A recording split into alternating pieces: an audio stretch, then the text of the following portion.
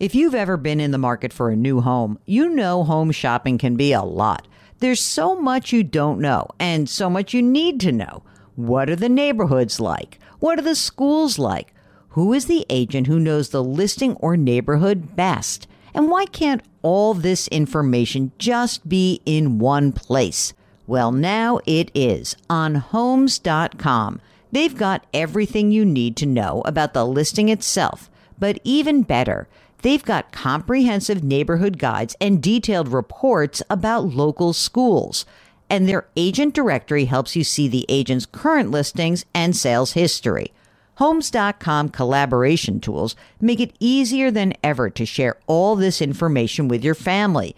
It's a whole cul-de-sac of home shopping information, all at your fingertips. Homes.com. We've done your homework.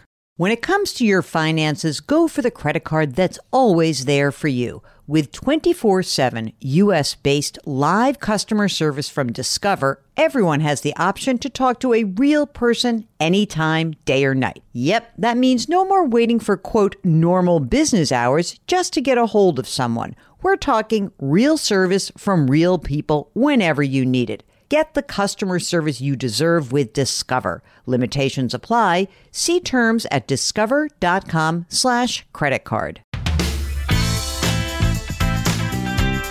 Welcome to the Jill on Money podcast. It is, oh my gosh, September 1st. New month, Wednesday, September 1st. And we are still here month after month answering your financial questions. You know, Mark and I moved the show to a daily podcast in March of 2020, March 14th to be exact. And I think that when we did that, we thought it would just be a few, let's just do this for a couple of weeks while things are crazy during COVID nuttiness and financial fallout from COVID. And then more and more of you started asking us questions. And it was amazing. Like, our audience grew exponentially. And so we're still trying to grow our audience, and we want to rely on you either through word of mouth, or maybe you can just send this podcast to someone you think could benefit from some common sense approach to money that Mark and I have developed. We'd love to have the audience get bigger and bigger and bigger and help more and more people. So send this podcast to someone you think would benefit from it, and we would appreciate that. And by the way, if you could leave a rating and a review, even better. I'm not sure why. Mark always says, just tell them to do it. Okay, I'm telling you to do it. All right. Today, we are joined by Erin, and she's on the line from Salt Lake City. Hi, Erin. What can we do for you? So I'm wondering about whether it makes sense to convert some of my traditional IRA into a Roth and the tax consequences or benefits okay, great. of that. So tell me a little bit about yourself. We are retired. Mm-hmm. And 64. And you said we, so you're married. Yes. Okay. Sorry. There's a we married, there. We file jointly. Okay, good. I've looked at filing individually, and that's not beneficial at this point. Yeah, it never really is, actually. Very rare instances. Tell me, what is the income that you're living on? About $80,000 a year taxable. And is that likely to remain about the same going forward? Yes. Okay. So how much money do you have in the traditional retirement environment? There's about $600 in traditional retirement. Sorry, $850. $850,000 in traditional retirement. Yep. 1.3 in non-retirement investments. Okay, that's great. Okay, so we have $750 combined in Roth. Great. Okay, fantastic. In terms of the income that you have, that $80,000 a year, yes. Is that enough for you guys to live on? Are you pulling a lot more money out of your retirement account to supplement that, or does that include some money you're pulling? No, we're not using any of it. Oh, fantastic. Okay. You got some kids? You got some grandkids? What's going on that front? No. No. None of the above. I love that. That's why, you know what? That's why you have so much money and you seem very calm. I just heard a funny line the other day on TV. Somebody was, I don't even know what it was. I don't know if it was a commercial, but this guy said, okay, I'll have children when I tire of having free time. And it made me. That's awesome. So we do support a fair amount of charity. Oh, that's great. Financially. Okay. Which is sort of our goal. And, you know, we've set up our estate Excellent. to support that. Excellent. Now, tell me this. You own a home? Yes. Okay. Any mortgage that it's outstanding? No. You going to plan to stay in this house for a while? Yes, I think so. Oh, you don't sound happy about that. Well, it's more than we need, but the reality is we know what we have. Okay. So how much is it worth, would you figure? $500,000. Okay, great. Well, okay, here's the good news. Most of the income that you have, married filing jointly, is being taxed at, around 12%.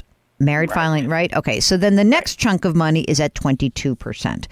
And I would suggest that you may want to begin to convert some of this traditional money into Roth, but maybe you don't have to go so fast. So essentially you could say, okay, I've got $850,000 in traditional. Maybe I could convert, enough to keep me in that 22% tax bracket. I mean, you could go up to 24%. I could almost make an argument that 24% on that income is pretty cheap as well. But maybe just a little bit at a time, and you look at 22% tax. You pay the tax with the money that's in the non-qualified assets. Now, the one thing I would say is that, you don't have to kill yourself either. You're in a great shape. You're not touching this money. So you're just maximizing the tax bet more than anything else. Right. So I think that would be my suggestion. And then, if you ended up, let's say 5 years from now instead of having $850 in your traditional, you have half that much. That seems fine. I mean, I guess that in any given year, if you find yourself, sort of saying like, let's just do more of it, to pay a 24% tax also is no big deal. It really isn't. So I think that either way you do it, I think a little bit at a time, especially in the beginning, makes sense. I don't want to burn up all of your liquidity, in that non-qualified account. I don't want to cause you tax problems by you having to sell stuff in there. But maybe like a little bit at a time, you say, I'm going to do this.